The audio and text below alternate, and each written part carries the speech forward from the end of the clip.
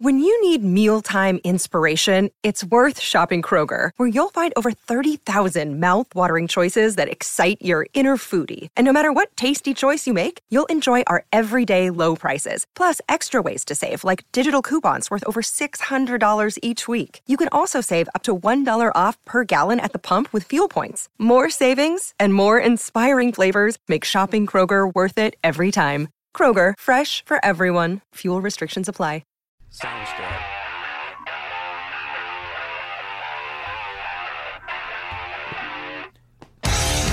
Welcome in, everyone, to another episode of Catfish on Ice. We all got our heads down a little bit here because the Preds, they are currently on a losing streak. We've lost 2 in a row. Just lost to the Columbus Blue Jackets in 5 rounds of shootout. It's never fun to lose in the shootout. It's definitely not fun when it goes 5 rounds. David Riddick did what he could. He gave up 2 goals in the first 6 shots that the Columbus threw at him. The Preds, they looked rusty coming out. Let's let you know what we got in store for you here on episode 92 before we fully break down what we just watched. The Preds just lost in a shootout to the Columbus Blue Jackets. Before we get into that and fully break down that game for you, let's let you know what we got in store for you. Again, this is episode 92 of Catfish on Ice, presented by DraftKings. We're part of the Hockey Podcast Network, and this is your host, Chad Minton, with co-host Rich Howe. Rich, how is your week going as we get ready for the new year? It's about to be 2022. Going good. I don't like this little losing streak, though. It's not a good way to go into the new year, is it? No, not at all. All right. But fair enough. We will deal with it. At least they got a point, right? They did get a point. They did, and they had to work for it. All right, so we're about to give you live game reaction, instant reaction to this game that we watched. We've also got to do our battle for the Central Power Rankings. We have not done those in a while. So I'm sure we're going to have some really fresh rankings for you as we rank the Central Division. So we're going to do that. We want to do Clutch Performers of the Week. I think we can come up with 3. I think we can come up with 3 on the fly. We'll have fun with it. We'll do some Clutch Performers of the Week. That's a new segment that we started doing on Thursdays, and we are going to do that tonight on the fly. We'll come up with it. We'll figure it out. And Rich is like, "Ooh, I wasn't ready for that." Hey, you got to be ready, man. Hey, you got to be ready. You got to be on your toes, man. I know.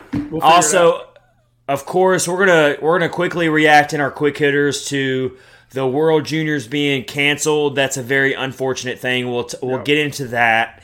And on that, we got a very special guest lined up for you to round out tonight's episode. Oh, yeah. You're gonna get smarter tonight, everybody. Just be ready for it. You got to listen to this entire episode. You might not get smarter listening to me and Rich, but guess who you're going to get smarter from? We have Eric Dene coming back to the podcast. He's been on before. He was back on. He was on in like August, way before the season started.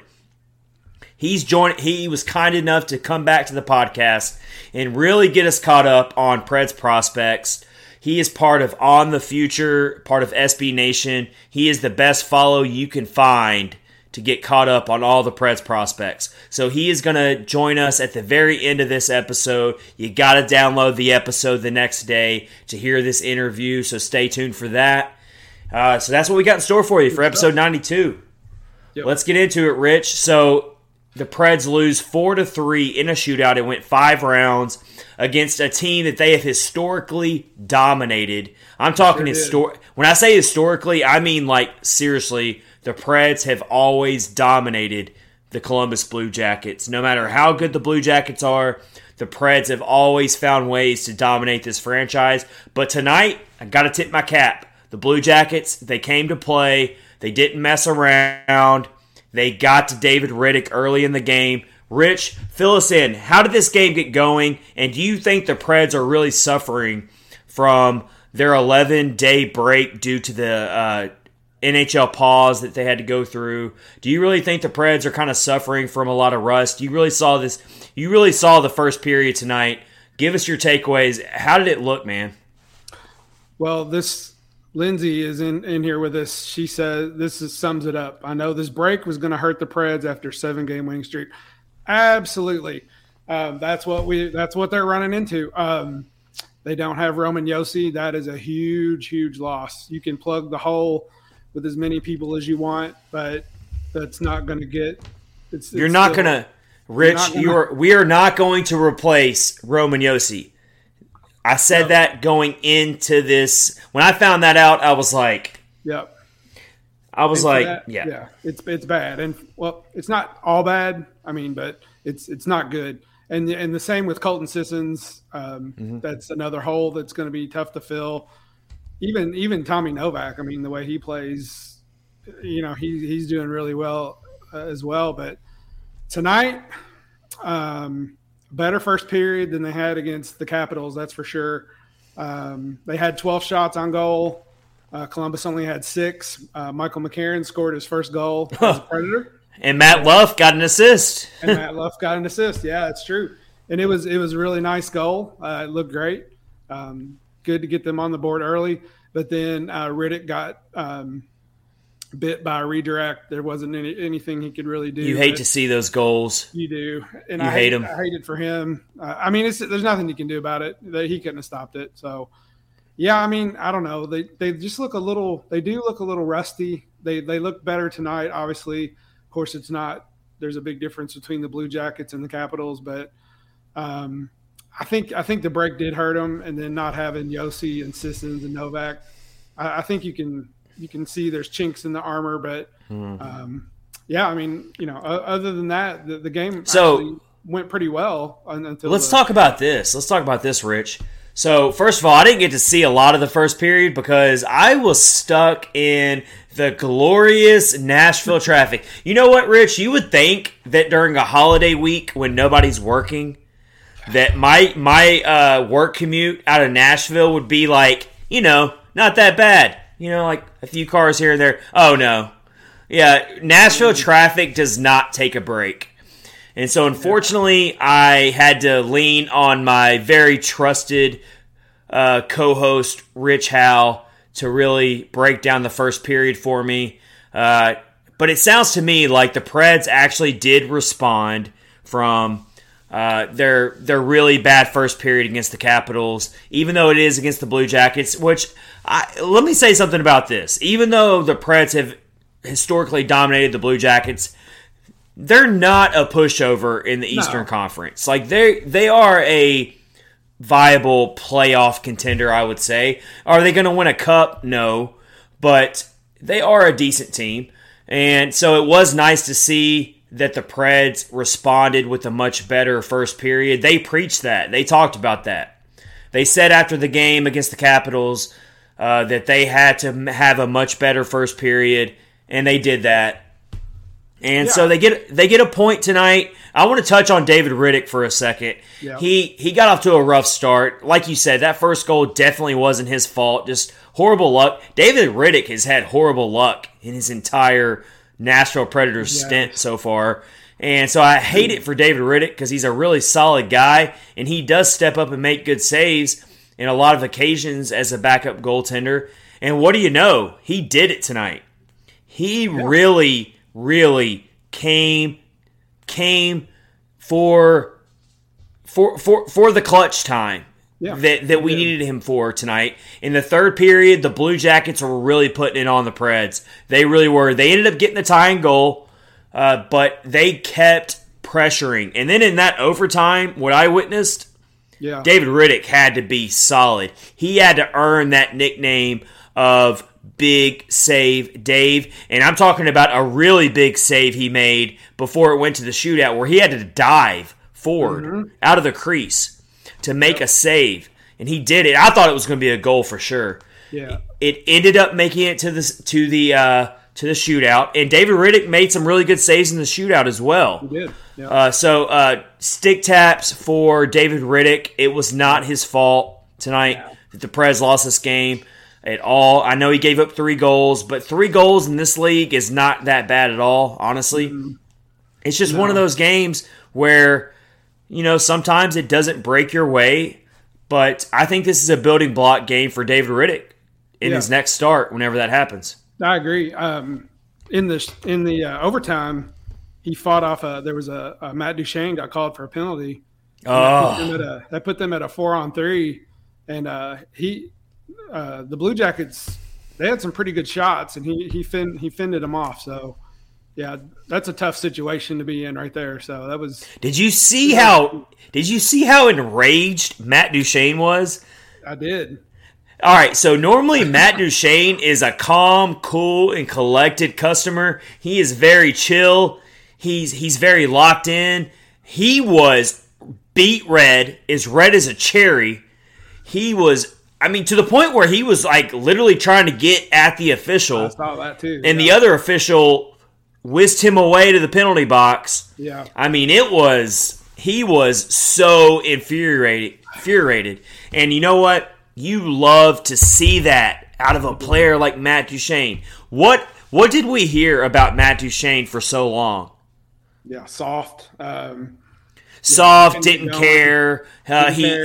He takes plays off. He takes games off. He's not in it for the team. Well, you know what? When you see him like that in that moment, that pretty much squashes all that. He looked so just enraged. I saw raw emotion from Matt Duchene. And not to mention, Matt Duchene he played a very, very critical role. Mike Twitter comes in here and says, loved that Matt Duchene rage. I do too. Yep. Bottle that up. Bottle that up and carry it the rest of the season. So those two Preds goals, not the Michael McCarron goal, but the next two goals were all Matt Duchene and his ice vision, his puck handling, his ability to read the ice and read the play. I'm not trying to take anything away from Nick Cousins, because Nick Cousins goal was so dirty. Anytime you bank a shot off of the goaltender's back, that is straight dirty. That's a crime. Elvis Merzlikins gave him that stink eye. Of course he did. And you know how Cousins is. Cousins is such a cocky individual, and he was going for that. Cousins was trying to score a goal that way. So all the credit to Cousins for that goal. But it was pretty. A weird angle, and he banks it off the goaltender's back. The only way that puck's going in is if he banks it off of his back. Yep. Oh, yeah. He was behind the net. So yes. But hey, but I'm still telling you, that was all because Matt Duchene on both goals. What was the other goal? Who scored the other goal? Ryan Johansson. Ryan Johansson, yep. That's all a product of Matt Duchene's ability to read the play. Ice vision, that's what it is. So Matt Duchene collects 2 assists tonight. He looked very engaged in the game all night. So he's a big takeaway from this game. Again, the Preds do lose. They get a point. They lose in the shootout. Just one of those games where, hey, somebody has to win. I do tip my cap to Columbus. I think Columbus played a really good game. I think Elvis Merzlikins played a really, really strong game in net. We know that Elvis Merzlikins is a very underrated goaltender in this league. He is. So sometimes you got to tip your cap to the other team. He played well, and he was probably a little ticked off from the last time he met the Predators. Yep. When he got pulled in the first period, but I tip my cap. He's a great goaltender. There's no doubt about that. And he has an awesome first name too. Yeah, it is pretty good. Elvis has left the building. Elvis has left the building. It's too easy. It's too easy. Yep, with 2 points tonight. So anyway, yeah, it was tough, but you can kind of see Duchene getting back into form, and that's definitely something good that we want to see a lot. Well, here's another thing. Here's another thing too, Rich, and I want to see if you agree with me on this. When you take out Roman Josi, Colton Sissons, and Tommy Novak, who are all three of them are so vital to this team's 7-game winning streak that they built going into the break. You take them out of the fold, and then you add in players who were already missing time before the break. So as great as Mikael Granlund is, as great as Ryan Johansson is, who scored a goal tonight, as great as those players are, Philip Tomasino got back in there, and he got robbed by Merzlikins. He sure did. On a point-blank opportunity tonight. As great as those players are, you're asking players to come in off the shelf, cold, in the middle of a season. Mm-hmm. The trade-off is very hard to overcome. Yeah. And I'm not trying to make excuses for the Predators, but they could have beat the Capitals on Wednesday. They could have. Despite opening the game down 3-0, they could have stole 2 points in that game. Yeah. They didn't. They ended up losing. You can't fall behind 3-0 to a who I think is still a cup contender. I think the Capitals could win a cup this year. They're that good. They're first in their division right now. Yes. So you can't fall behind 3-0. But they still could have won. They still could have gotten 2 points in that game. They could have. They could have. You follow up with the back-to-back without your team captain, Roman Josi. And, again, sometimes you got to tip your cap to the other team that just had the right balances, found the right ways to win, and it goes to a shootout in 5 rounds, and you lose the game. You don't get the extra point. But the Preds battled. They got a point at least to take something with them. And now they got who? The Chicago Blackhawks next? So, Saturday yes. Afternoon. So let's move on. It always sucks to lose. But you know what? Out of these 2 games, honestly, coming out of that break, you can still feel pretty good about it. I feel pretty good about it. I do too. If they had laid down and not played well, then I would have been very upset. But to see them fight back in the Capitals game, down 3-0, the way they scored 3 goals in 8 minutes, that just shows you their fight. And they don't give up. And I was actually expecting them to come out a little flat tonight because that Capitals game was rough. It was. I mean, it was a lot of fighting. Borowiecki got put in the penalty box for 17 minutes. It was a really tough game. So I expected them to be a little flat, but they weren't. I mean, they played really well. I mean, and like you said, it came down to the shootout, and it just didn't happen. So, but move on to Chicago, or it's at home Saturday, and we'll see what happens. I think it'll be a good game. It should. Oh yeah. Anytime you get with the Chicago Blackhawks, it's always a good game. Yep. So the way this game opened up, the Blue Jackets, they had 2 goals, but they only had like 6 shots on goal, so it was very misleading. Yeah, it was. The Preds were playing pretty decent defensively. They were doing some things, and Merzlikins was the difference maker early on. Mm-hmm. Shot totals end up being 34-29 in favor of the Predators. Preds win the faceoff circle. They go perfect on the penalty kill, 3 for 3. They also get a power play goal tonight. Yeah. They win the hits narrowly. They win the blocks. They did everything you could do to maybe win this game. Other than, you talk about that David Riddick goal, the first goal where it was a unfortunate ricochet style goal. Sometimes that's what beats you. Unfortunately, this game is like that. Sometimes it can happen that way. And then, of course, the Blue Jackets really put it on the Predators in that third period by putting up 12 shots on goal. And then they added another 4 shots on goal in that overtime period. So the Blue Jackets, they kind of woke up. They did. And really, that's why I'm saying tip your cap to the Blue Jackets. They didn't fold, and they woke up as well in this game. And that's what happens in this game sometimes. Sometimes you you play a great game, you can feel good about it, but you still come out with the loss. Yep, absolutely. The second goal that Columbus scored, that was a little breakdown by the Predators. Patrick Laine scored. Snuck in and scored that one, but little lapse. But overall, good. I thought they played well. Just didn't happen. Just didn't get it on the shootout. So. And let's talk about one more thing. We cannot get past this reaction of this game without talking about Tanner Jeannot. Is he undefeated on fights this year? I don't think this dude's ever lost a fight. He is such a brute.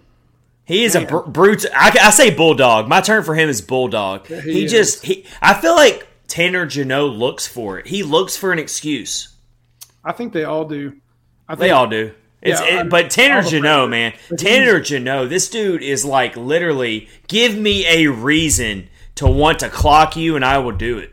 That's Tanner Jeannot. I can't remember the guy he was fighting, but he just had a hold of the guy's jersey, and like the guy kind of fell down a little bit, and Jeannot like picked him back up. He's like, I'm not done with you. He came like way back here and just like Tanner Jeannot's like, hey, Tanner's like, I'm not done with you yet. Like, we're not done with this. We're not finished. I'm going to hit you one more time. So, just warning to people: don't linger around in front of the Predators' net because you're going to get probably hit. So I actually think that Tanner Jeannot is slowly and gradually building a league-wide reputation to not mess with him. And I know that sounds cliche. I know it sounds a little corny, but I'm telling you, word gets around. Yeah.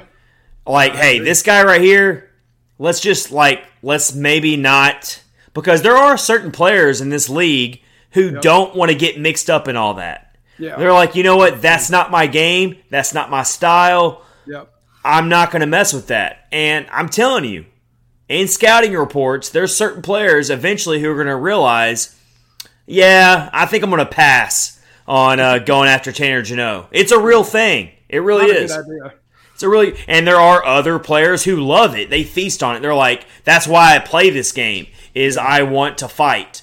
Yeah. I don't think Tanner Jeannot should be put in that box, by the way, because Tanner Jeannot does have other skills to his game. He's not just a brute that brings no other value like some NHL enforcers are. He can score goals. The last time I checked, he's 5th in the league in rookies in points. And he's only 10 points. He's only 10 points behind the rookie phenom Lucas Raymond of the Detroit Red Wings. So obviously, Tanner Jeannot is not just a rugged player. All he wants to do is fight. That's what's so amazing about Tanner Jeannot is not only can he fight and not only will he put you down, but he will also score a big goal on you as well. Like, you love it. I think the fighting for him is more reactionary. Like I think that fight he got in was because the guy hit Yakov Trenin, and he just takes up for his teammates. He doesn't look to fight, I don't think. But if you mess with him, I don't know. I don't know. I mean, I don't think he looks to fight in a dirty way. Don't take me wrong there. I don't think he's. I don't think he's a dirty. I don't think Tanner Jeannot is a dirty player at all. Not even close. Not even a shred. What I'm trying to say is, you give him a reason. There you go. Then to make a statement in that area, he will do it. Whereas there's a lot of NHL players that's not their style. Yeah. They're not going to get sucked into the scrum unless they absolutely have to. I don't think Tanner Jeannot is not that. He will get in it if he has to, and he's called upon. That's my point. That's my point. Yeah, it doesn't take much to get him to go after you. So can we just go ahead and count our blessings that David Poile protected him in the expansion draft? Absolutely. I think that's weird at the time, but I think that's every Preds fan's Christmas gift from David Poile is that he protected Tanner Jeannot in the expansion draft. Yeah, smart. And also, we also got a gift from Seattle that they did not take Colton Sissons. Absolutely. I know you love some Calle Yarncroke. I know you do. But that turned out to be a really good development for the Preds that they did not take Colton Sissons. Yeah, this season it sure did. He's having a much better season than Calle Yarncroke, I'll tell you that. Yeah. I mean, isn't that for sure? It's rough for him. But, yeah, I really miss – Sissons is like taking his place on the Predators for me. So I really like him a lot. All right, so not all is lost here. Even though the Preds lost, they got a point. They are at 40 points on the season, 19, 11, and 2, and they are only 1 point out of first place. Yep. The St. Louis Blues actually overtook first place last night. So you got the Minnesota Wild, who are kind of on hiatus right now due to COVID, pauses, and postponements. So the Preds and the Wild are tied at 40 points, but the Wild have 2 games in hand. So you can't really buy into the point totals right now because the games are not even. Look at Colorado. Colorado is the 4th place team. They've only played 27 games. Yeah, and they're only because they've been on the shelf.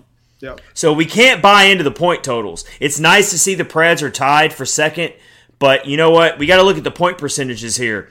The Preds are a .625 point percentage, and guess what? The other 3 teams around them all have higher point percentages. The Blues, the Wild, and the Avalanche all have higher point percentages. So really, the realistic, fair place to put the Preds is they're a 4th place team right now. Yeah. I'm really sorry that I just bursted everybody's bubble right now, but they're not a 2nd place team. They are a 4th place team. It's true. We're not homers. I'm sorry. I know I'm the Grinch. I'm the late Christmas Grinch. Nah. If you look at the goal differentials too is insane. Yeah. I mean, well, you look at the other 3 teams that are surrounding them: Colorado, Minnesota, St. Louis. They're all plus 20 or higher in goal differential. The Preds are only plus 7. Yeah, it's a good point. Yeah.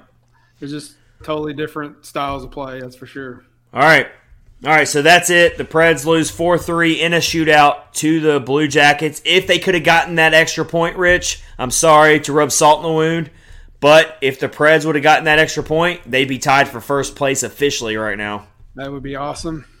But you know what? It's okay. It's okay. All is not lost. All is not lost. There is still 50. There is still 50 games left in this regular season for the Nashville Predators, so it'll be okay. Yeah. Now, if they drop a couple more in a row, then we can maybe get a little worried. All right, Rich, we're about to have fun with this. Normally, on our Clutch Performers of the Week, we would like to prep for this, but you know what? We're going on the fly tonight. This should be fun for our listeners. We debuted a Clutch Performers of the Week segment. Right. Way back, how many episodes ago? It was last Thursday. No, it was the Thursday before. We didn't do it last Thursday because they weren't playing. That's right. You're right. And it was Christmas, wasn't it? Or we didn't do we didn't do an episode the week before Christmas. That's right. All right. So this is actually only our 2nd time we've ever done this segment. Clutch Performers of the Week. Now this segment, it really rides on regular games being played. So when the random unfortunate pause to the season happened, we kind of skipped a week on our Clutch Performers. But we're doing it on the fly tonight. And we're going to do it because it's fun. Just do it. Let's do it. All right. So I'm going back to this Washington game here, right? All right. And you know who I'm going to go ahead and give a Clutch Performer of the Week to? I have a guess, but go ahead. You have a guess. I bet it's UC Saros. Nope, it's my number 3. Okay. It's my guy Dante Fabro. Oh yeah. Yeah, that's a good one. He's not good enough to be number 1 because he looked a little lost on a goal that the Capitals scored in that 3-0 barrage in the first period. He got a little lost in the zone. But he rebounded to have 2 assists in the game. He was very involved in the game. And what did I tell you leading up to that game, Rich? I said, I want to see Dante Fabro step up in Roman Yossi's absence. And he did in that Capitals game, that's for sure. I don't think he completely lived up to Roman Josi, but who can? I mean, that's asking way too much. But I do think he played a really good game. And so he's my number 3 Clutch Performer. He put up 2 assists in the game, put up over 20 minutes of ice time, also put 2 block shots out there. Only 17 minutes of ice time, I'm sorry. So he didn't put up Roman Josi time at all, but still, I thought he rebounded to have a pretty decent game. So he's my number 3 Clutch Performer of the Week. Give me one from you.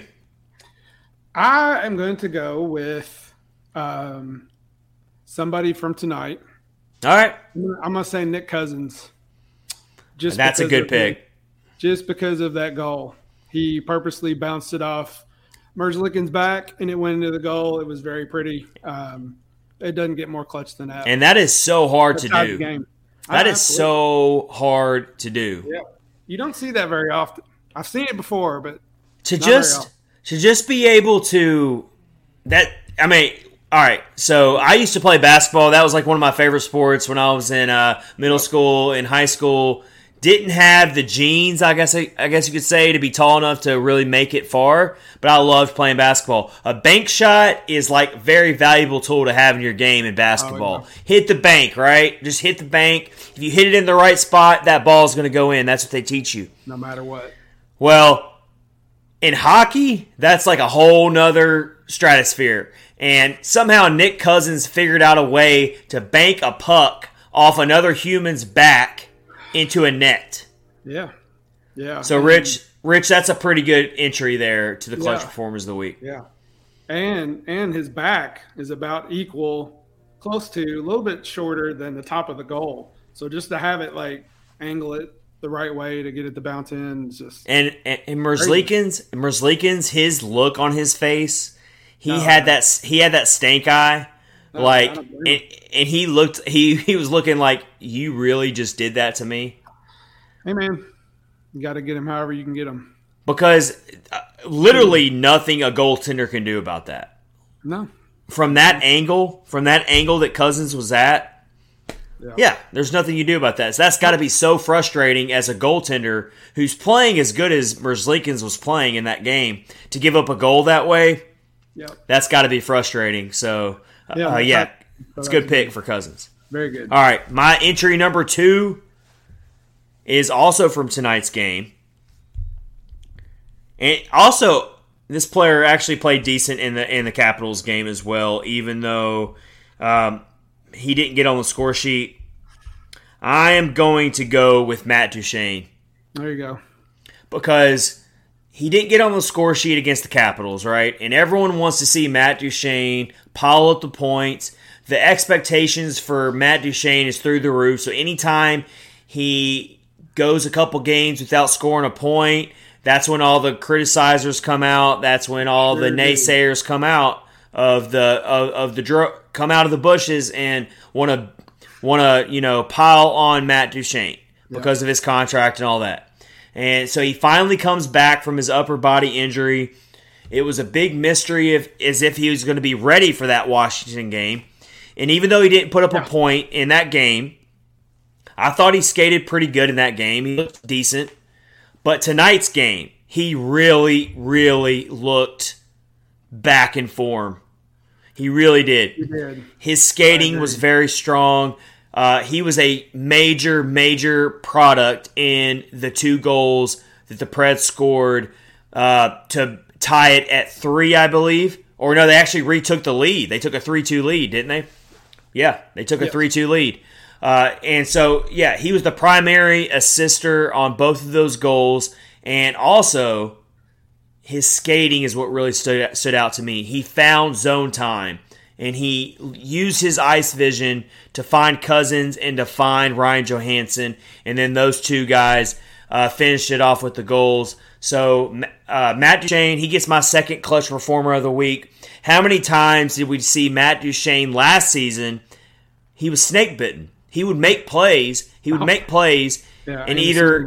either he'd get stopped by a great save, or it would get blocked, or the person he passed it to would miss the shot. It would he just had really bad luck last season. A big part of it. So it's nice to see his luck bouncing back in his favor. And so I thought he was very clutch tonight in his second game back from injury by putting up 2 assists. Yep, that's a good pick. He looked good. I'm not, he's playing well. He hadn't played in a long time. In the Capitals game, he looked pretty decent. Didn't get on the score sheet like you said, but 2 assists tonight. They were really good. So good. All right. So my second one, I'm gonna give it to David Riddick tonight. Ooh, okay. That dude doesn't get to play very much, and he has some really long stretches where he does not get to play because of the break and everything. And then his last start, I think they said he hasn't played since December the 3rd. So to play as well as he played, he made some really big saves tonight. I mean, and how are you? If you're thinking about David Riddick, how is he supposed to get into a groove? Yeah. not only is he a backup goaltender, but also with all these other cancellations and these postponements. Absolutely. I mean, the poor guy is like randomly getting these starts like once every 2 or 3 weeks at best. He was in the COVID protocols, which really delayed his first Preds start. That's right. Yeah. So I mean, I gotta look this up. I think he's only had 4 starts all season, 4 or 5, 5 at the most. I'm gonna look it up right now to make sure I'm correct on that. But the point is, even as a backup goaltender, he has not gotten really any chance to get comfortable or to get back into the swing of things. You're talking about a 29-year-old goaltender who still has aspirations to be a starter in this league. Mm-hmm. Yep. And so he's on a 1-year deal. Let's be honest. And he probably sees the writing on the wall. He's probably not going to be on the Predators next season. I would bank on it. Probably not. And so every time he starts, it's a dress rehearsal for him for another team that when the offseason gets here, he's trying to be a starter for another team. I agree. Yeah. Yeah, so he's appeared in 5 games this year. Yep. So was he how many was he 2 and 3, or is that what it is?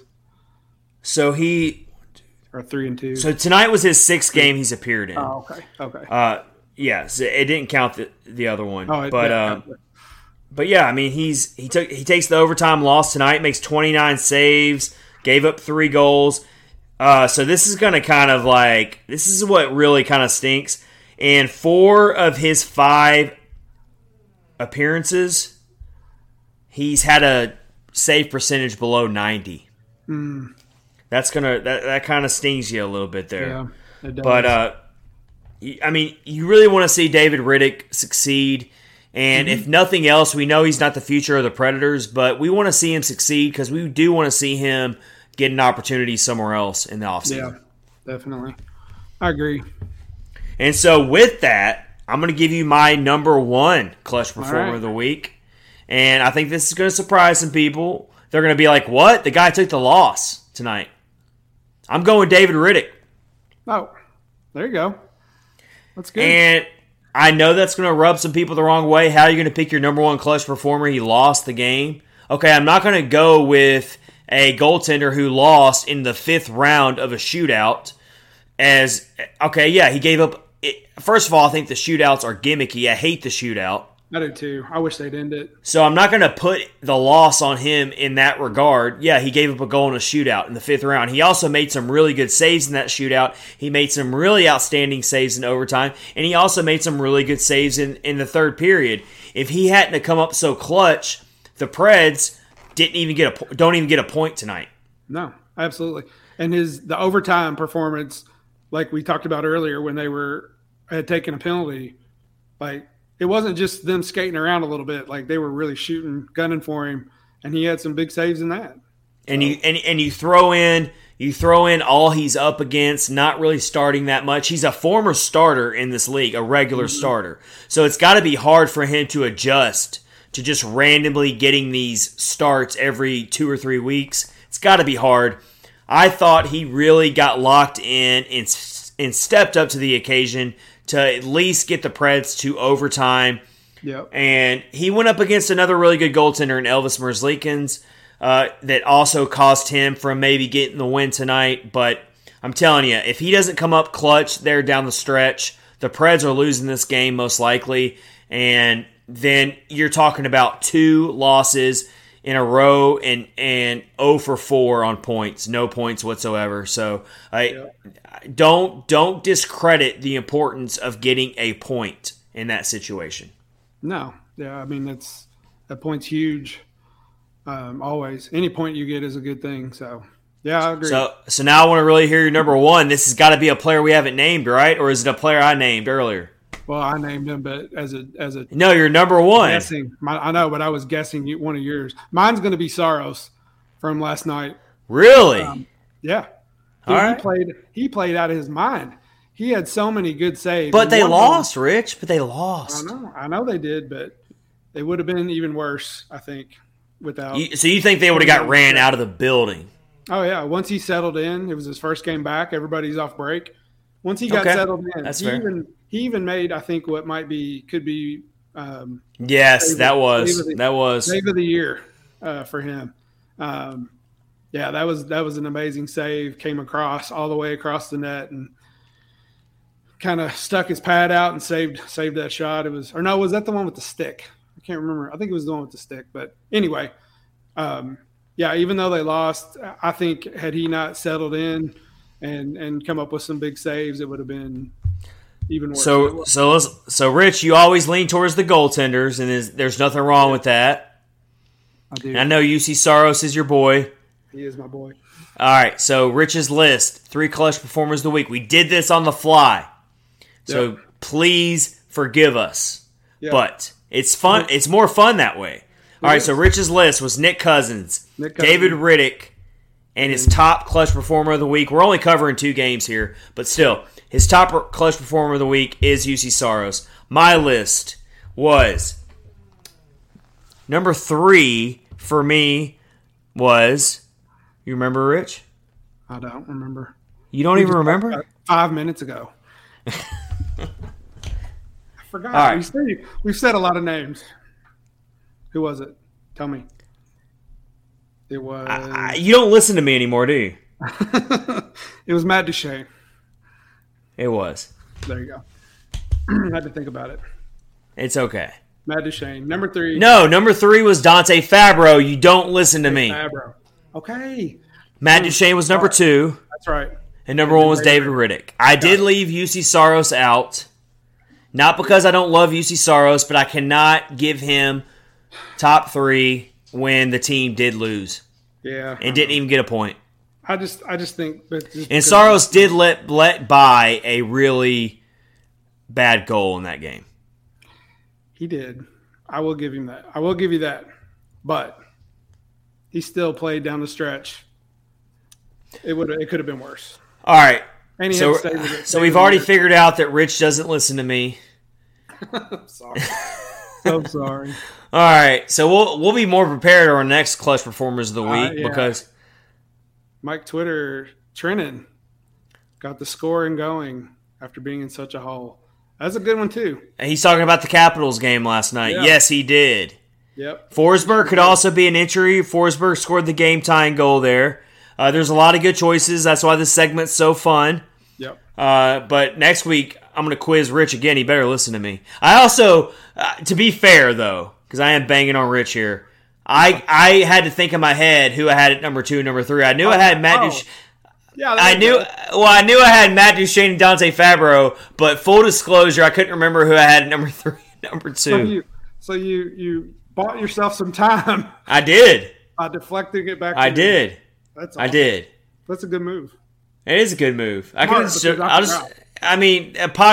101 when you can't think of it, just deflect it on your co-host. There you go. Let them fall on the sword. That's awesome. I'm sorry, Rich. You're fine. I'm sorry. You're fine. I should have a better memory. You're too nice. We do throw a lot of names around, though. So. And those are our 3 clutch performers of the week, though. We will have a much more researched list next week. Yeah. Hopefully we'll have a full slate of games. But that was fun. Send us your clutch performers of the week at Catfish Ice on Twitter, on Facebook. Comment on the stream right now on YouTube if you'd like. While you're at it, please subscribe to our YouTube channel. We really appreciate it if you could. All right, we are presented by DraftKings, of course. DraftKings has a really awesome deal for all of our hockey fans that are listening to tonight's podcast. Hockey fans, the DraftKings Sportsbook, an official sports betting partner of the NHL, has a no-brainer offer that'll make you a winner once any shot gets past the goalie. We saw some shots get past the goalie tonight. You would have won if you would have used our promo code tonight. You'll always win. New customers can bet just $1 on any NHL game and win $100 in free bets if either team scores. And one team's going to score. So, yeah, it's free money. Rich says it all the time. It is free money. The NHL got rid of ties in 2005. That's a good trivia question for all your hockey fans here. NHL got rid of ties in 2005, so you know someone is going to light the lamp. Download the DraftKings Sportsbook app now. Use promo code THPN. Throw down $1 on any NHL game and win $100 in free bets if either team scores a goal. That's promo code THPN this week at the DraftKings Sportsbook, an official sports betting partner of the NHL. Must be 21 years or older in New Jersey, Indiana, or Pennsylvania. New customers only. Minimum $5 deposit and $1 wager is required. One per customer. Restrictions apply. See DraftKings.com/sportsbook for details. And if you have a gambling problem, please call 1-800-GAMBLER. If the sportsbook is not available in your state yet, no worries. Everyone can play for huge cash prizes all season long with DraftKings Daily Fantasy Hockey Contest. Speaking of fantasy hockey, I was not told how difficult fantasy hockey was going to be this year with our official Catfish and Ice podcast league. It's like it's starting to become a full-time job just to figure out how I'm going to start a lineup. And I question everything I do. How's your team doing right now with all of the players in COVID protocols? Because I can't even figure out how to use the starting lineup. Well, I'm winning right now against Phil and Phil. Uh-huh. But I don't know how the rest of the week's going to go. And that's who I was played last week, but they I guess they just carried it over. They did. Or whatever. But next week, it's me and you. Oh, that's going to be fun. All right. No mercy. No mercy for my co-host. No mercy. So what's really hard about playing fantasy hockey in this situation is you've got some really important players who you're not going to drop them because they're going to eventually come back, but you also don't want to lose, but you know they're not going to play this week, so you got a wasted roster spot. For me, it's Miro Heiskanen, very talented defenseman for the Dallas Stars who scored me a ton of points this year. I'm not going to drop him, but I know he's going to get me 0 points this week, so it's like you're kind of like double-edged sword. What do you do here? Yeah. So I'm letting it ride. I'm letting it ride this week. I'm not going to drop any of my really good players, even if they're not playing. But you know who I'm facing this week, and he's whooping me? Who? The Goon Squad, Kyle Perkins, who does Perks Picks. He's whooping me. Yeah. It's also not fair that Perks Picks, Kyle Perkins has Connor McDavid on his team. And that's, yeah, I know. And he had Patrick Laine for the Blue Jackets tonight, so that hurt me. Oh, well, there you go. Yeah, but I've got Marc-Andre Fleury, and he's in the COVID protocol. And then Mikhail Sergachev, he's hurt. I have him as well, who's hurt. So I'm coming in at third place right now, so Lucas Spiza, who manages my team, is pretty pleased with that. 7-3 on the season. We're in third place. Lucas Spiza likes that, but I'm telling you, if we hit a losing streak, I'm really worried about how Lucas Spiza is going to react. He's very unhinged. He's a very unhinged individual. He expects me to devote 6 hours a day to the fantasy team. I don't think that's realistic. He's a very hardcore fantasy hockey manager. Like, he's a little unfair, Rich. I feel like you could put in 6 hours on this. No. I mean, like, yeah, whenever I do this, I'm like questioning. Because I know, like, we get texts. We get texts when somebody does something. And I know when I make a move of somehow you all get it, and you're like, what an idiot. Why'd you do Rich, you're coming in seventh place right now. You got a 5-5 record. You're coming in really good here. But you know what? You've had some really bad luck this season. Because you've got a lot of points scored. You've just taken losses because you keep playing better teams. But I think you'll be fine. I think your team's going to be fine. It's been a lot of fun running this league, though. Yeah, and, of course, we got to give a lot of respect to our two leaders in the league right now. Matt Hardesty has got the top spot in the league at 7-3. And then Lindsay, the David Riddick fan, the Big Flames fan, we love Lindsay. She is in second place right now in the league with a 7-3 record. So that's our update for the Catfish and Ice Fantasy Hockey League. With all of our loyal listeners who jumped in the league with us, we appreciate y'all so much. We hope y'all have a really good new year coming up here for 2022. Let's wrap up episode 92 with a couple good segments here for you.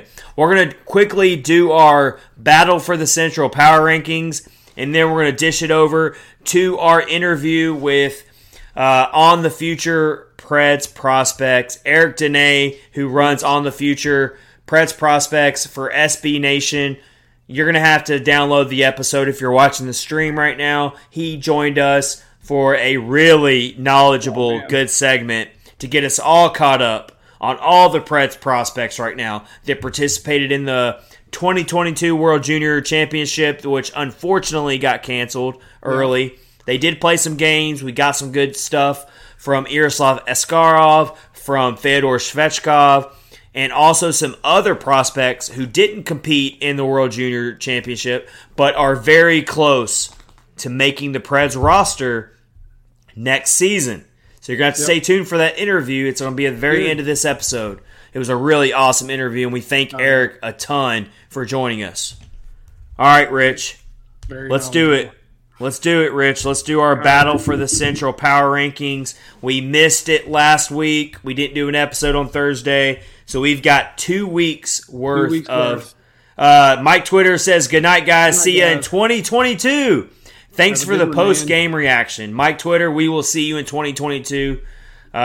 Bringing in a new year. We can't wait to do it. Have a good one. Thanks. Thank you so much, Mike Twitter, for always watching the podcast and being a regular contributor. We can't thank you enough, man. Yep.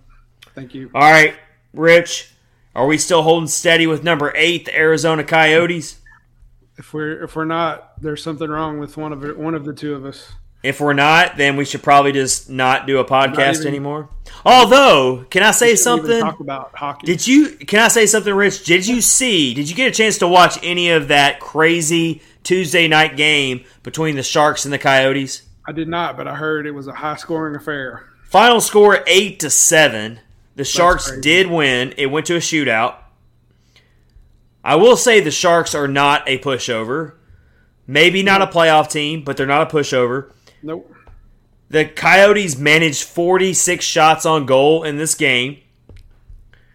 So I do got to say something. The Coyotes at least they're not folding. They're not backing down. It's a lack of talent. That's the thing. They just don't have the personnel. They're going to be a last place team. Almost everyone saw that they were going to be a last place team. I don't think everyone thought they were going to be this bad necessarily. No. But they are at least showing some fight. Yep. They do. I will say that. I will give them that. But man, gosh, I just couldn't even imagine.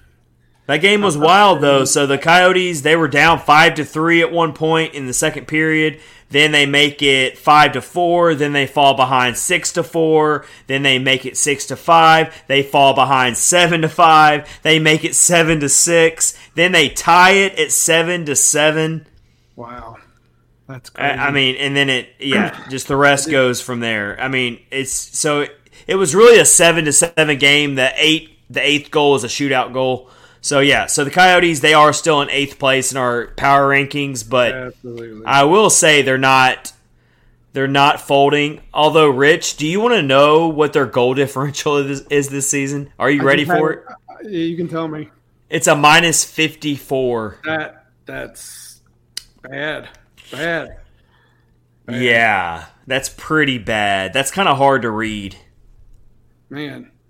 I saw a really funny comment. I can't remember who it was. It was just a random thing I was searching, some thread, where someone was talking about how the season might be canceled, the NHL season.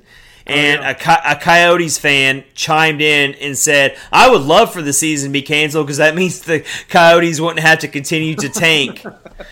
They would still get the first overall pick, but they wouldn't have to keep losing. Hey, I think they're probably going to get that pick. Oh, yeah, it's a dead set. And I actually don't think they're tanking. I think they're just really that bad. No, I think so too. I agree. All right. Yeah, they're still in the old. I think they're probably going to be there forever. Forever. I think like every week. So Rich, we're going to be on episode 500 in a couple years, and the Coyotes are still going to be at number 8. Maybe. All right. You never know. If we're still doing this segment in episode 500, then that'll be also interesting in itself. Yes, All right. Number 7, Are we really ready to still keep the Blackhawks there? Because we got this team called the Dallas Stars, who we don't even know if they're going to play another game until February. I have Chicago there still. I do too. They were playing better. They were actually, things were looking up for them, and then I guess it just turned. The Blackhawks are a weird team. Like they are. Sometimes you think they're not as bad as they seem, and then other times they just look awful. Yep. Fleury's on the COVID protocol, so that's bad for them. So I don't know. They are weird. Like you said, they'll do really well, and then they'll just everything they build up just goes away, and they go back to not being good. So the Blackhawks, they're 11 wins, 15 losses, 4 overtime losses for 26 points. They are 14 points behind the Preds, so a pretty wide gap between those two teams. And that's the next opponent for the Preds, so perfect timing there. But yes, The Blackhawks are also in my 7th spot. Yep. This will be the 3rd time these two teams have met this year already. Yeah. So, is there any more? How many more? Is that it? I think they play each other 4 times. 4 times? I think you play every division team 4 times. Gotcha. All right. I did not know that. Number 6. How about you give your number 6 team first? I put Winnipeg at number 6. Whoa. Yep. They got beat. They got beat by Buffalo, and then the Capitals just ran them over big time. They beat the Blues. I wrote down this note, but things just aren't going good for them right now. So I just had to move them down a spot. So fair enough. Yep. I was really torn on who to put at number 5 or number 6, I should say. It's hard. But I actually, Rich, I'm falling in agreement with you again. Oh, wow. I got the Winnipeg Jets at number 6 as well. I thought they are one of the biggest disappointments to me in the entire league. They're not the biggest, but they're one of the biggest. Because I feel like they are so much better than their record indicates. Mm-hmm. But I can't just keep overlooking it. They're 14, 11, and 5 on the season, 33 points. They've got a +3 goal differential, so it's not like they're getting ran out of the building every night. Right. And I do think they have the personnel to eventually figure it out. They'll be right in the mix for, at the very worst, a wild card spot maybe. But they are at number 6 for me as well. I can't overlook it anymore. And so that's where I got them, which means I'm putting the Stars at number 5.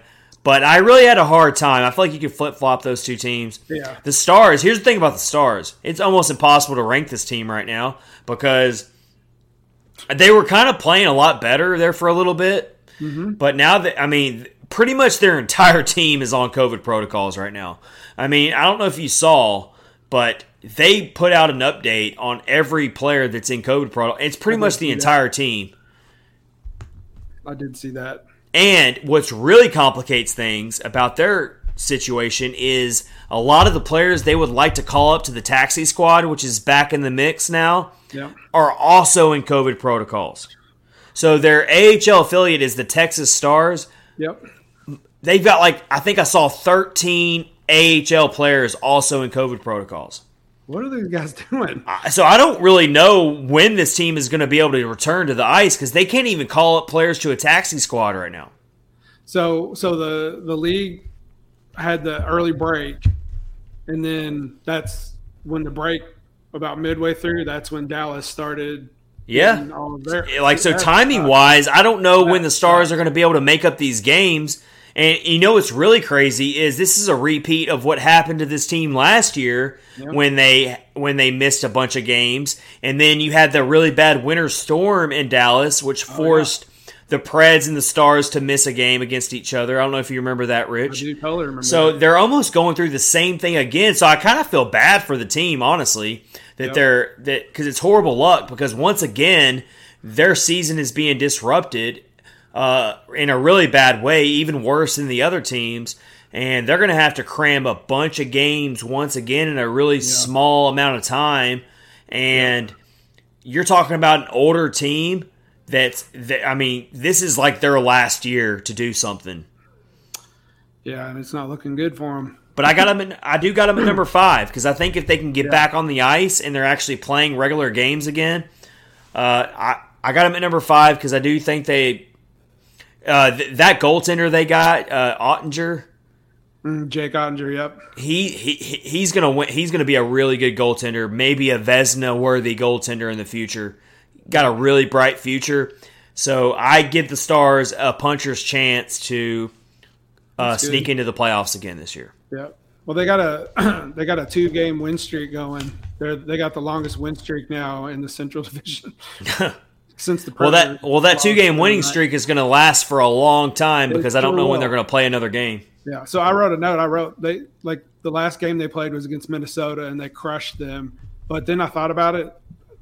Minnesota might have had some COVID, some protocol guys, so maybe that's why. But I don't know. Whatever. I have them at 5 as well. So all right, gets a lot more difficult to rank these teams now, getting into the top 4. So Rich, you do the honors. Who's your number 4 team? I put Minnesota at number 4. Whoa! I know. The team that was at first place for how long, and now you're just going to drop them to number 4? Yeah. That seems kind of harsh, man. It is a little, but the last 2 games they played were big losses. Like I checked today. They lost to Vegas and then Dallas. This was before I realized that it might have been COVID related, but whatever. They got knocked out of first place. I just think the other teams that are the top 3 got a little more going for them at the moment. But all right, we could be wrong. I've got the Preds at number 4. See, that's and it's not even because they've lost tonight and they lost the night before. It's not even because of that. You've got to look at the point percentages here. Yep. And to your credit, you brought up the goal differentials as well. The Preds have played the most games in the division, along with the Blues in the entire division. So when all these games balance out, I'm looking at a team like the Avalanche. They've played 5 fewer games than the Preds. Yep. And they're 4 points behind. That's a big reason why they've played 5 fewer games. You look at the Minnesota Wild, who are tied with the Preds right now in points. They've played 2 fewer games. You look at the Dallas Stars. They're 8 points behind, but they've played 3 fewer games. So these games are going to balance out. Point percentage-wise, yep. The Preds are not as high up as it appears. That's true. So I got them at number 4, which is quite honestly way higher than I would have thought they would be at this point.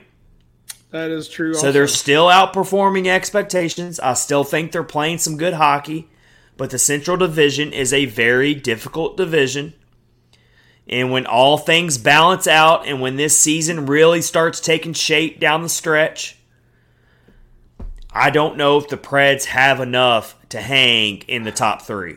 I'm not convinced. I haven't been convinced yet. So I got them at number 4. I would agree with everything you just said. Except for the fact that they're not at number 4. They're not. So you can't agree with me, Rich. Well, I do a little. Right. I mean, you're right. They're like. But so you've got the Preds at number 3, right? You're not that crazy. I do. They still look good despite their losses, even the one tonight. So, and we also are forgetting. Well, we're not forgetting, but no Yossi. So that's a good point. That's fair. I'll leave it there. But to counterpoint you, every team is dealing with. They are. They are. But the Capitals have had the majority of their they did have some guys out. Their defensemen, I think, were where they were hurt. They weren't missing nearly as critical players as the Preds were missing. That is true. Yeah. But anyway, yeah. Yep. But what you said about them, if they're hanging in at the top 3 spots, you're absolutely right. I don't know if that's going to be possible. So when everything balances out and honestly, when the season can finally get some rhythm to it, the season has no rhythm. The whole season doesn't. I mean, games are getting postponed left and right. You got, every day you play, or every hour you get an update and it's like this laundry list of players are in COVID. You can't even keep up with it anymore. No, And so I think once the season can hopefully catch some traction, hopefully the NHL can revise their COVID protocols a little bit here, and we can get some. They did make one change. Did you see that? Well, the CDC in general changed their quarantine to 5 days, and all the leagues are starting to fall in line with that. Yeah. The difference with the NHL, of course, is you have to deal with Canada, and that's going to always make things more complicated. Yeah. So a lot of people are upset with the NHL about why don't you be like the NFL? Why don't you be like the NBA? Well, it's a lot more complicated for the NHL because they're dealing with an international border here. Right. Yeah. But at least knocking the days down to 5 from 10. Yes. That's a good I think start. I do all these crazy people out there. I'm sorry, but I think you're a little crazy that are saying the season's going to be canceled. That's not going to happen.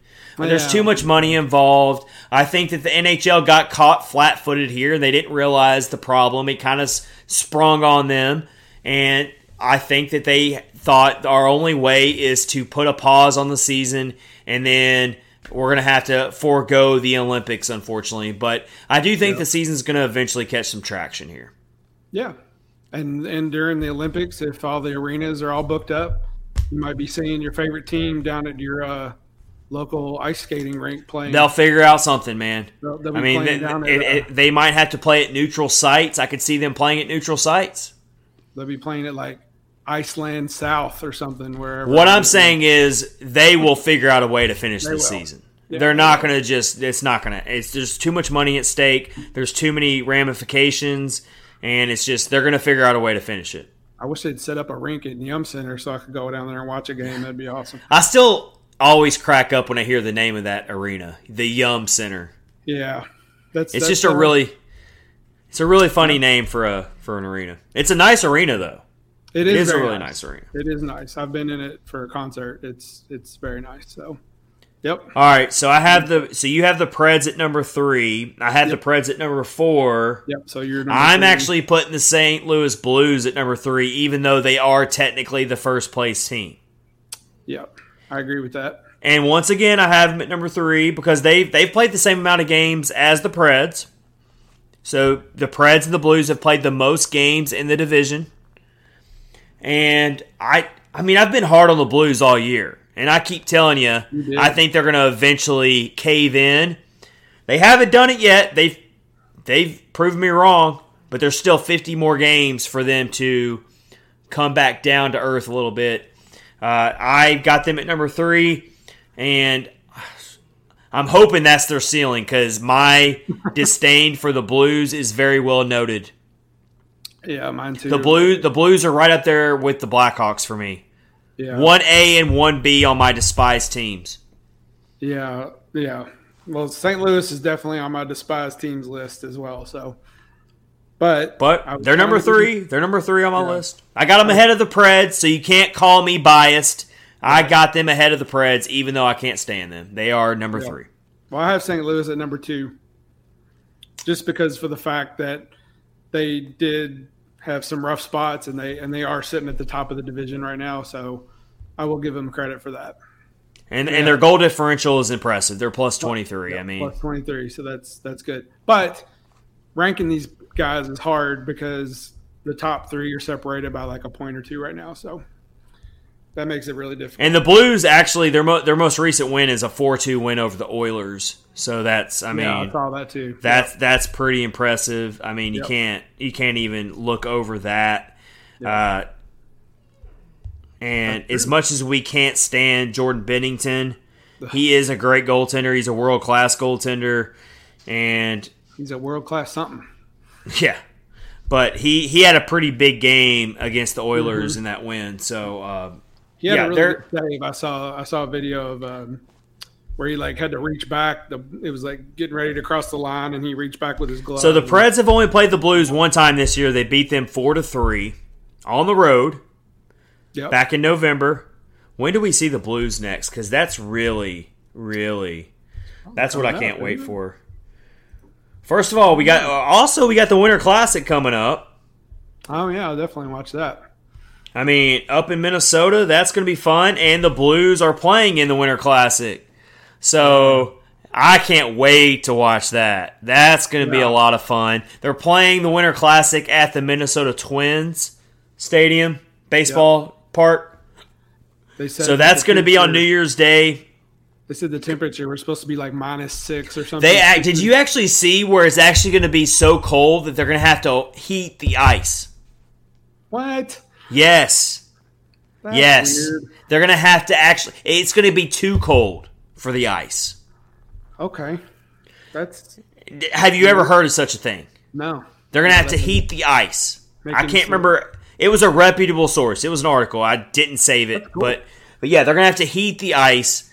You want to talk about physics, whatever you want to call it. It's way over my head what I can comprehend. But they're going to have to heat the ice. And you know what's really crazy? So then you're going to get your outdoor game, Stadium Series game. Mike Twitter, you said bye. Now you're back. Hey, back in there. But we're back. Wow. We're happy. We're happy you're back. False alarm. Mike Twitter's still with us. All right, but yeah. So what I find kind of ironic is the Preds are going to be playing in an outdoor game on February 26th, so almost 2 months later, in a much more southern, warmer climate, and it's going to be the opposite problem most likely. Where we're getting 70-degree temperatures here in Tennessee in late December. I'm really hoping this doesn't happen in late February. I mean, we're supposed to get severe thunderstorms and tornadoes possibly on Saturday. If that happens, I told you that was like one of my Christmas wish list items. So hey, you gotta look at it like this: they put ice down in Dallas, Texas. They did. Outside. I can't remember how cold it was for that game, but they can. They have the technology to do it. They have the technology to do it. Apparently they have the technology to heat the ice as well if it gets too cold. So I don't understand that. That's secretly one of a job that I would like to have is putting the ice down in the arena. Oh, nice. That'd be fun. Think that would be That'd be a cool job. Like those guys like paint all the stuff and all that. That would be really cool. All right. So, yeah, that's going to be a really fun game, though. The Wild and the Blues in the Winter Classic, that's good. That's appointment viewing for me, definitely. I hope it snows. And I think I can speak for Rich and speak on our behalf of the Catfish Nice podcast. We are going to be pulling for the Minnesota Wild. Yes. Nashville North. All right, so you have the Blues at number 2. I have the Minnesota Wild at number 2. There you go. I know they've had a little bit of a rough patch here, but I still think they're going to be right there in it. They have a really good lineup of players. They can score with the best of them. They're good on special teams. I just think they do everything well. They do a little bit of everything well. They got to get through their own little COVID outbreak here. Yeah. I think they're going to come back just fine. They haven't played a game since December 20th. Which was a 7-4 loss to the Dallas Stars. So it's going to be interesting to see. Their first game back is going to be the Winter Classic. That's crazy. So they're going to go almost a full 2 weeks without playing a game, and get their first game back is going to be the Winter Classic. Be outside in -6-degree weather. I mean, you want to talk about a test right there to come back playing that game. I mean, But, I mean, I love their team. You got Ryan Hartman, former Nashville Predator. Kevin Fiala, former Nashville Predator. Of course, you've got Kaprizov. Pitlick, former Nashville Predator. You've got Zuccarello. You've got Eriksson Ek. I mean, they really are loaded on the front end with players who can score. Rem Pitlick, of course, like you said. I mean, they are loaded. And then defensively, I mean, I feel like they've got a good defense as well. So, I mean, they really do a little bit of everything well, and I think they're fully built for the playoffs. Yep. You don't want to face the Minnesota Wild in a 7-game playoff series. Nope. So I've got them at number 2, which process of elimination. I'm guessing we both have the Colorado Avalanche at number 1. Yep. They went 6-2 in December. They crushed their schedule. The only losses they had were the OT loss to Ottawa, and then the COVID loss to the Predators. And don't let it fool you. Just because the Colorado Avalanche are technically in 4th place right now, nope, they had the same point percentage as the Minnesota Wild to lead the division. Yep. And they're also in a COVID pause right now. So when they get back, they'll be just fine. Their roster is scary good. They have not played a game since December 16th against the Nashville Predators. A game that shouldn't have happened, by the way. No, probably not. Glad it did, but I mean, both teams were decimated with COVID protocol players. The Preds did end up winning that game, but it turned out as the day went on, the Avalanche had way more players out than the Preds did, including Darcy Kemper, their starting goaltender, including Cal McCarr, their Norris Trophy candidate. Mm-hmm. So I'm telling you, once the Avalanche get through their own little COVID outbreak, and they're not scheduled until January 2nd to play their next game, so they're going to go over 2 weeks without playing a game. That's crazy. They return to the ice against the Anaheim Ducks, which will be a formidable test. Mm-hmm. But I've got them at number 1.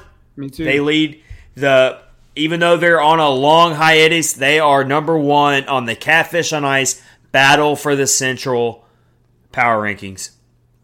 For this week? For this week, and I feel like they're going to be up there for a while, in my opinion. We'll see. But I would say so. More than all likely. right, real quick before we get to Eric Dene, who writes for On the Future, covers all the Preds prospects. That's going to round out episode 92. We're going to give you that interview. Let's give our really quick hitter final thought on the unfortunate cancellation of the World Juniors. It's very frustrating. Your heart breaks for those young kids who that's their dream. And for some players, it's the pinnacle of their hockey careers. They're never going to make it to the NHL. They know it, and they're on the bright stage of representing their country, almost like the Olympics. Same idea. You're representing your country, and it gets canceled 2 games into the tournament. Just unfortunate on all levels. Yeah. I remember reading that somebody put on Twitter all the players who are, like you said, the ones who probably aren't going to go to the NHL, but are also so old they won't be able to participate ever again. So they lost. This was going to be their last chance to play, and they didn't get to play at all. So, yeah, it sucks. And then the other thing that sucks is they canceled the women's tournament too. Yeah, and that made me so. That made me so infuriated that they went with that double standard of, okay, you're gonna move on with the men's side with the World Junior, which we know generates all this money, and a lot of times all you gotta do is follow the money trail. Sadly, but they moved on with the World Junior Championship. But you're going to cancel the under-18 women's tournament, which I'm telling you, women's hockey's fun to watch, by the way. It is. Yeah, and definitely. It was the hypocrisy of it. It was the double standard. Yeah. You either cancel both of them or you move ahead with both of them. And so the frustration about canceling the World Junior Championship for me is, why did it ever start in the first place? Yeah. Why did you go through with this charade? Why did you get all the, you have, players, young players who got their hopes up, and I think I saw Team Germany, they were taking photos on the ice, and then it just gets canceled. It's I remember that. It's a horrible look, and you expect more out of the leaders of these organizations to make the right decisions for these young athletes, and they didn't do it. Yep. They failed those young athletes, both the men and the women. They failed those athletes. Yeah, and they should be ashamed. They should. Things on Twitter, they made it sound like that the governing bodies weren't very prepared, and that didn't have anything in place for if this was going to happen. And that's the same old song and dance with both the NHL and other hockey organizations, is they weren't prepared. How about you get prepared for this stuff? I'm tired of it. It's got me really irritated, but we wanted to touch on it in episode 92 because it's arguably one of the biggest stories in hockey, and it deserves all the talk and all the attention. And the IIHF, which runs the World Juniors, they deserve all the criticism out there. They do. Yeah, Mike Turris and the world. Yeah, it does. It's yes, a bad it was look. it's so bad. Sure. So I'm really hoping that next year we get a full participation for the men and the women, and that we can get past this. But it's really unfortunate and sad, and we really hate it for all those young athletes on the men's and the women's side. So we are going to, on that note, we are going to take a short break on the podcast here and get you ready for our interview with On the Future, Eric Dene of SB Nation, who covers all of the Preds prospects. Stay tuned for that interview. This is episode 92, brought to you by DraftKings and part of the Hockey Podcast Network, Catfish on Ice, with Chad Minton and Rich Howell. Please stick around with us for that interview with Eric Dene of On the Future.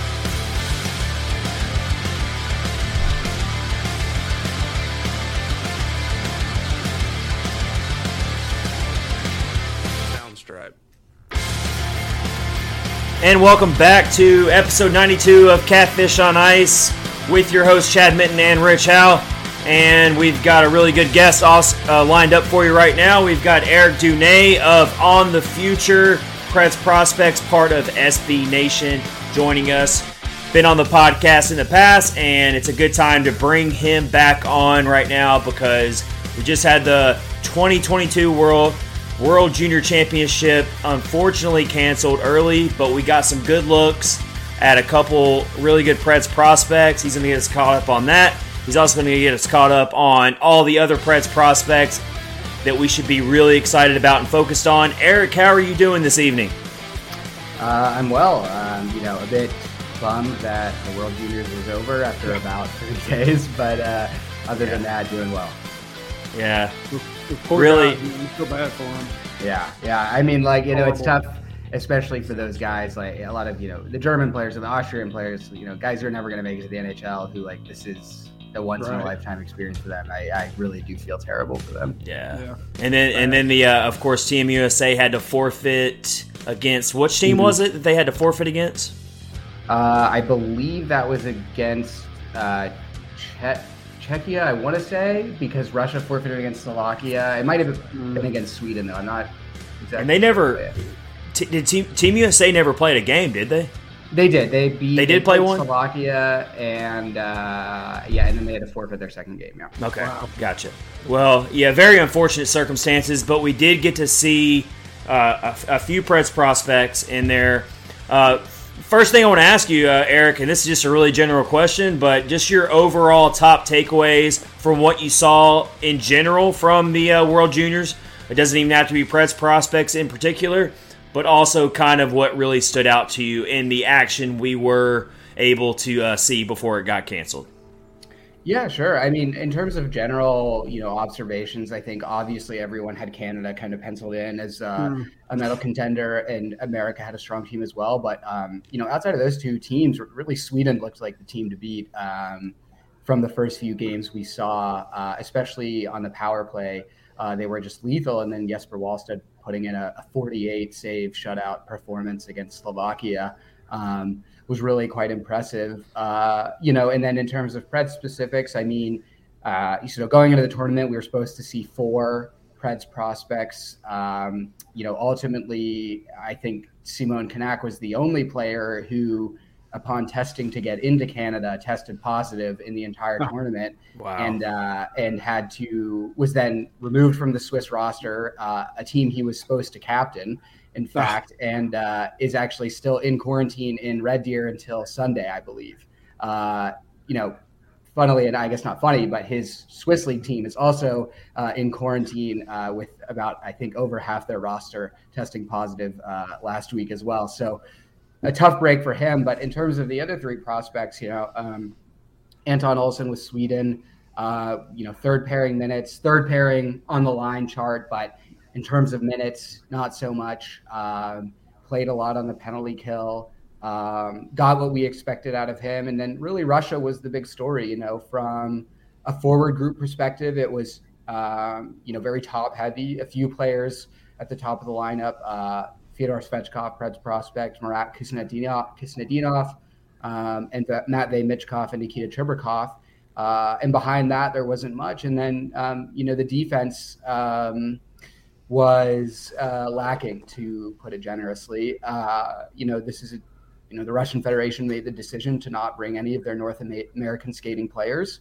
Daniil Chaika, Yan Kuznetsov, all players who were better defenders than several of the ones they brought to this tournament. And that was very apparent early on.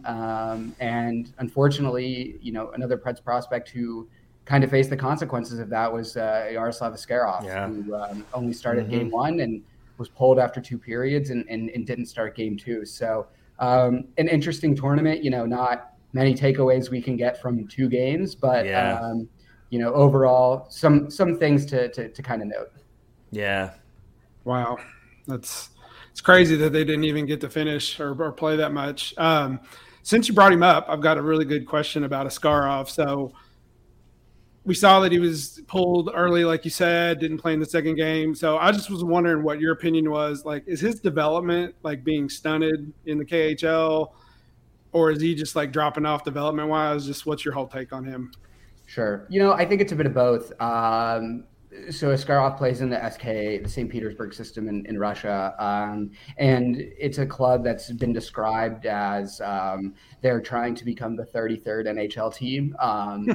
From a front office perspective, they're very serious about their global imprint on top of their league, domination. I think I made a joke on Twitter a couple months ago about like every Russian or European player who like left the AHL this season and went over to the KHL, SK ultimately signed, and it pushed players like Chibrikov and Svechkov and even Matvei Michkov down into the VHL and the NHL even further. So it's not particularly a place where teenagers thrive in terms of ice time. But that being said, I could probably count on 1 or 2 hands the number of 19-year-old goalies who started a significant amount of games in the KHL in the last decade. Wow. So that's, already a bonus. But yeah, I mean, his big problem this year specifically has been, they have 2 KHL starting caliber goalies that are in their late 20s. They have another very good VHL goalie, which is like the Russian AHL. And they also have him on top of players behind him. So, KHL minutes come at a premium for him. And then when he plays in the VHL with SK Niva, he faces like 18, 20, 22 shots a night. I can recall tracking games where for the first like 8 or 9 minutes, he's sitting back there in his net with nothing to do. And, we all know the old adage of, about Pecorine is he really needed shots to get into the game, right? Yeah. And I think that was also applicable here. That being said, though, I think that his play on top of the World Juniors in the KHL and the VHL has highlighted some things about his technique that certainly need worked on. It was I think it was Mike McKenna, former NHL goalie and actually Nashville Predators draft pick, who wrote a good article the other day for the Daily Faceoff, kind of breaking down some flaws in his technique. And one of his biggest critiques is his stance is so wide. And what it does is it can commit him to dropping to the butterfly too early, and it can basically make more work for himself to move across the crease laterally. Like, we all know he's a freakish athlete, and obviously the raw skill is there, but there are some things that I think McKenna put it as he's a 6'2" goaltender who plays like he's 5'10".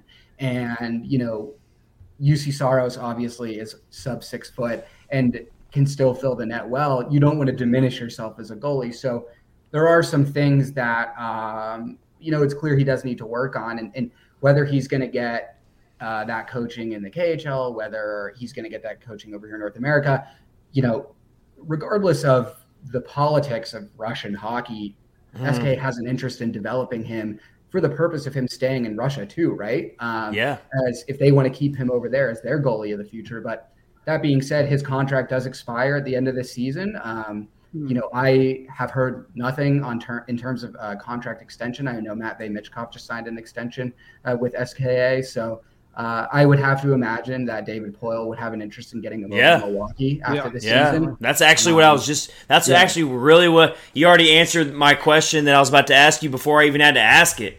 This is how good this guest is. This is Eric Dene of On the Future. He's answering questions before I can even ask them. And that's how good he is. And so that's some really good knowledge there. And that's kind of what I was wondering is, can we actually see Yaroslav Askarov in Milwaukee in 2022-23 season? It seems like it's possible. So that'll be interesting. I do think, obviously, he would get a lot more maybe not – he probably wouldn't go against the same amount of talent. I don't know if you would agree with that as far as if he is playing in the AHL, but at least he'd get more games, he'd get more starts, and get more ice time. I thought it was – go ahead, Rich. I was just going to say, Rich. And it'll be a little easier for them to give him coaching and development, being in North America. So that'll be that's going to be very interesting to see how that unfolds this offseason. All right, so another good Russian prospect, of course, is Fyodor Svechkov. You already mentioned him. He did have at least from what I saw, he did score a goal in the first game. The whole narrative around him has been that he's not an offensive upside type of forward. He's just a defensive type of guy, and maybe got a little bit of criticism for that. But everything I've seen since he got drafted by the Preds is that he does have some offensive tools to his game as well. So kind of fill us in, Eric, on Fyodor Svechkov and what you're seeing from him since he was drafted, and of course in the World Juniors. Yeah, certainly he's not going to be a guy who scores 30 goals in the NHL, I don't think, but where he lacks in that department, he'll likely make up for an assist should all go well. It's interesting. I think he's a natural center is where I like him best, and he has mostly been playing that in Russia this year, but at the World Juniors, he was kind of alternating between center and wing. He was on a line with Nikita Chibrikov, who's a Jets prospect, and Kirill Tankov, who's a Penguins prospect. And him and Chibrikov actually play on the same line in the VHL as well. So, that was kind of an unsurprising but interesting development.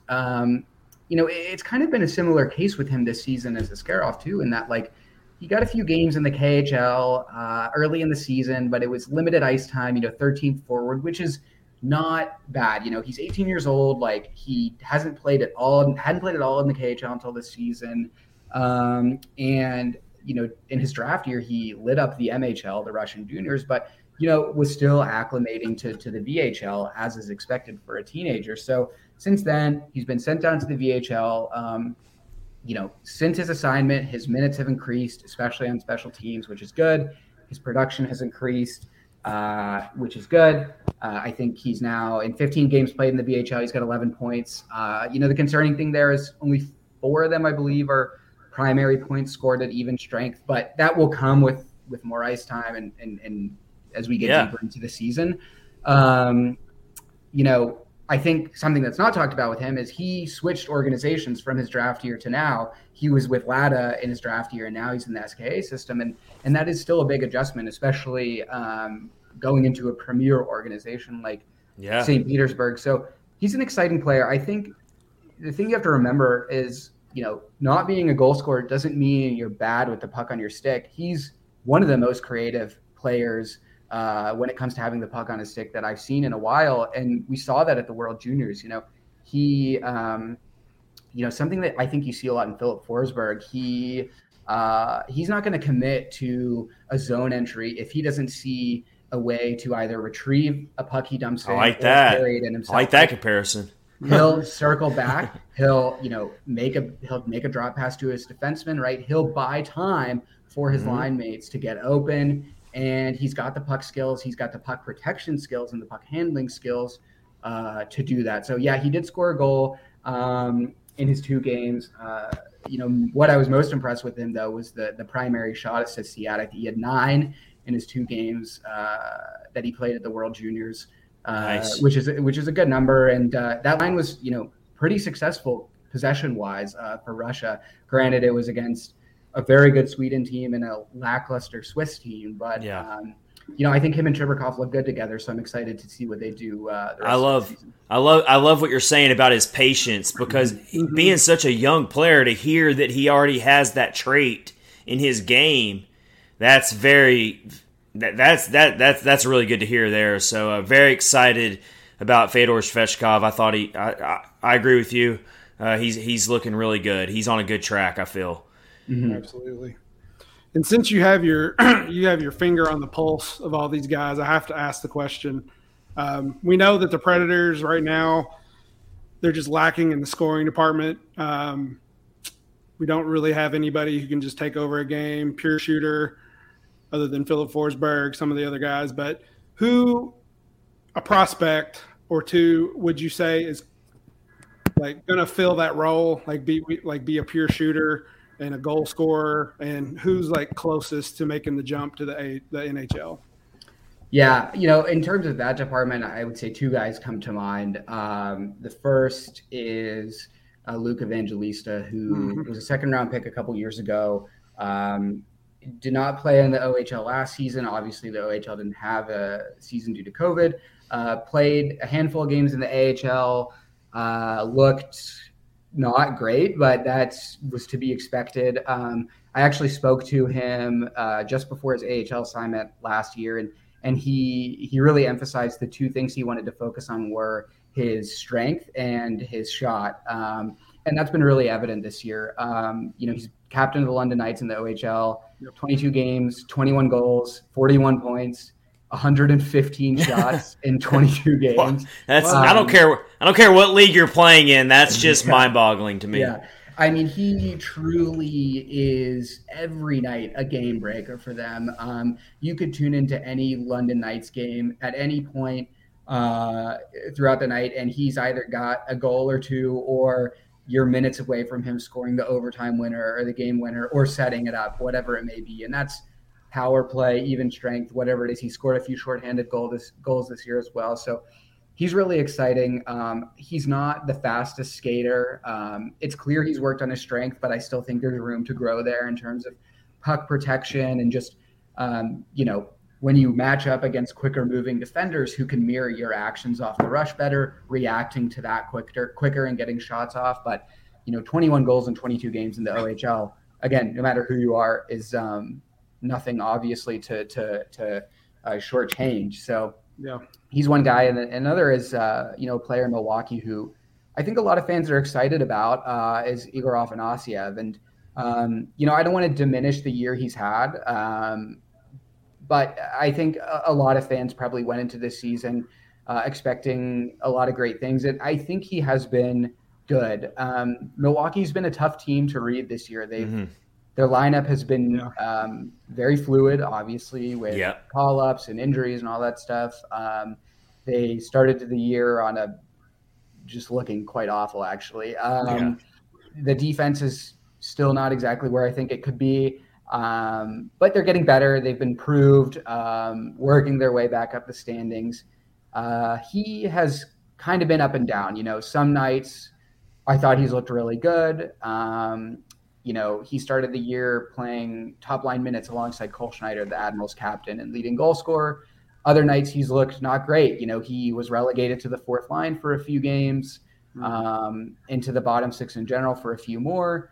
But he still put up 12 points in 27 games, which I think is respectable. And he's getting really valuable power play time. And Milwaukee rolls their lines pretty evenly. So saying fourth line isn't really necessarily a death sentence per se. But, when he's been out there with guys like Cole Sherwood or Anthony Richard or Cole Schneider or Cody Glass, I really think those kind of players have allowed his shooting talent to shine. And, he's a guy who's not afraid to shoot it from longer distances, and he's got a really killer wrist shot. So once I think he kind of pieces together some other parts of his game and continues to develop in Milwaukee, I don't think he's going to be a 30-goal scorer in the NHL next year by any means. But eventually when he gets there, I think he's a guy who, if you put the puck on the stick, you can rely on him to put it in the back of the net. Yeah. Would you say that the adjustment come into play over here is what's maybe hampered him a little bit? That's a good question. Yeah, I've thought about that too. it's interesting because he played junior hockey in North America. Obviously, he played in the USHL with Muskegon and then in the OHL with Windsor. But then during COVID, he went over back to the KHL. And, his World Juniors last year was an interesting tournament. He had a pretty good scoring rate, but he was when I was tracking his games, he was very much a perimeter player in the offensive zone. So I think, there's been a lot of movement in his career the past few years, and it's probably a lot to kind of compensate. But there's the AHL is really nothing to kind of thumb your nose at. It's a fast-paced league. It's a hard-hitting league. It's certainly a step below the NHL, but it takes a lot to get going there. So and you've got I think he'll be fine. And in the AHL, you've got a lot of career AHL players who might not ever make that jump into the NHL, but they're still making a career out of hockey in the AHL. And so, so for a young player like Afanasyev and many of these prospects that we have very high expectations for, including Philip Tomasino. I think a lot of people, a lot of Preds fans are seeing Philip Tomasino and they're seeing him just look so comfortable out there, and they think those just grow on trees or something. Right. It's like you got to be patient with some of these prospects just because they're not lighting the league on fire and they're not putting up video game numbers and they're not instantly on the Preds doesn't mean that 3 or 4 years from now they're not going to be a top 6 player or maybe So I think Afanasyev falls in that category. At least for me, he does. That we just got to be a little bit patient with him. And that he obviously has the raw talent to end up being a really outstanding draft pick by this organization. All right, so again, we're being joined by Eric Dene of On the Future Preds Prospects, part of SB Nation, the best source for all of your information when it comes to Preds prospects. If you're a new fan of this team and you want to start learning more about the prospects, you need to go follow On the Future Preds Prospects right now and get all your information, just like me and Rich do when it comes to this. All right, so I want to finish it off with this. So I'm more focused on the defensive core for the Preds. When I look at their NHL defensive lineup, I don't see any long-term value for this team outside of the obvious when it comes to Roman Josi, Alexander Carrier, of course. Matthias Ekholm is still very much in the mix for a few more years. But, I see a lot of fluidity.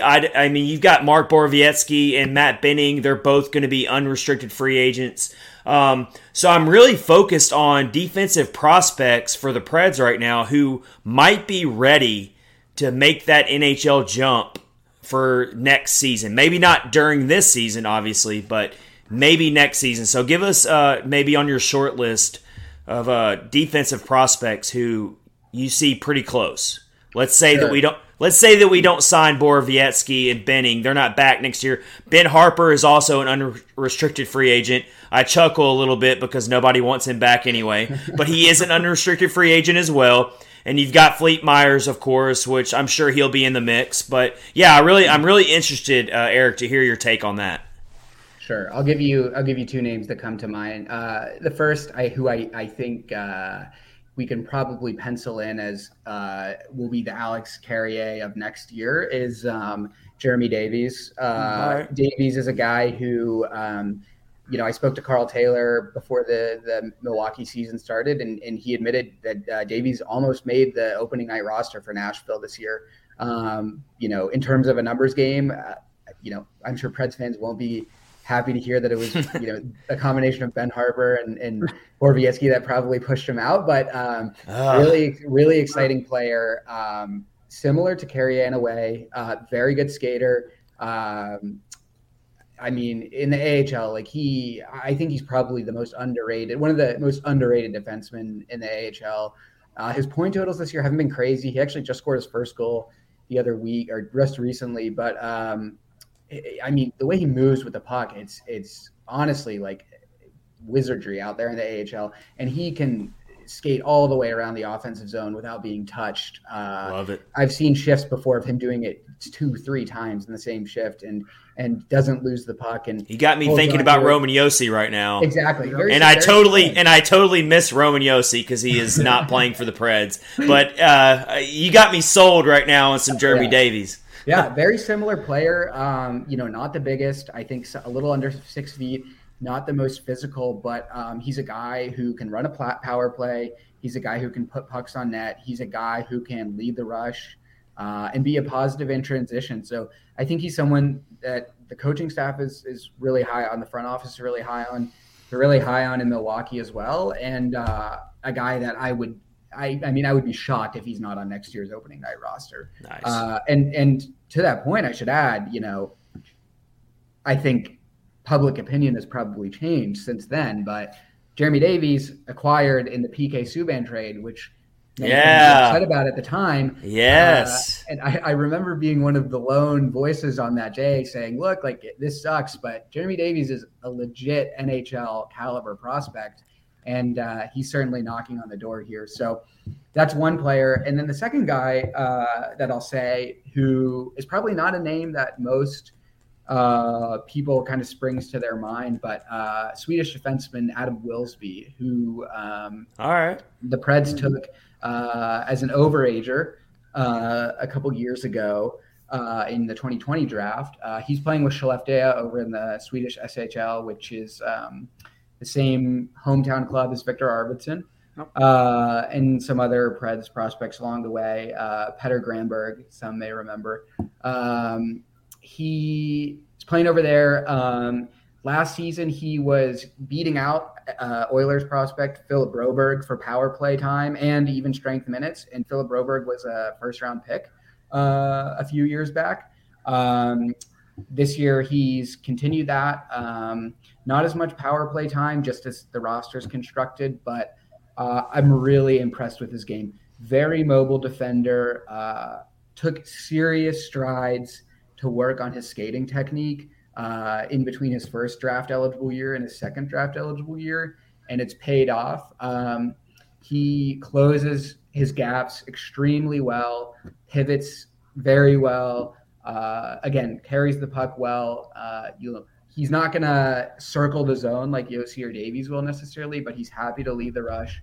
Very quick mover on his feet. A player I really like, and more importantly, Nashville's exclusive negotiating rights with him expire this coming summer. So that's a since he was drafted as an overager and out of Sweden, it's like a 2-year thing. But that's a player that I think they're obviously going to make an effort to sign. And should they do, it's possible he could stay in Sweden next year. It's possible he could start in Milwaukee. But again, someone I think kind of an underrated name, but a guy I'm really excited about that I really think could be an impact NHL player in the near future.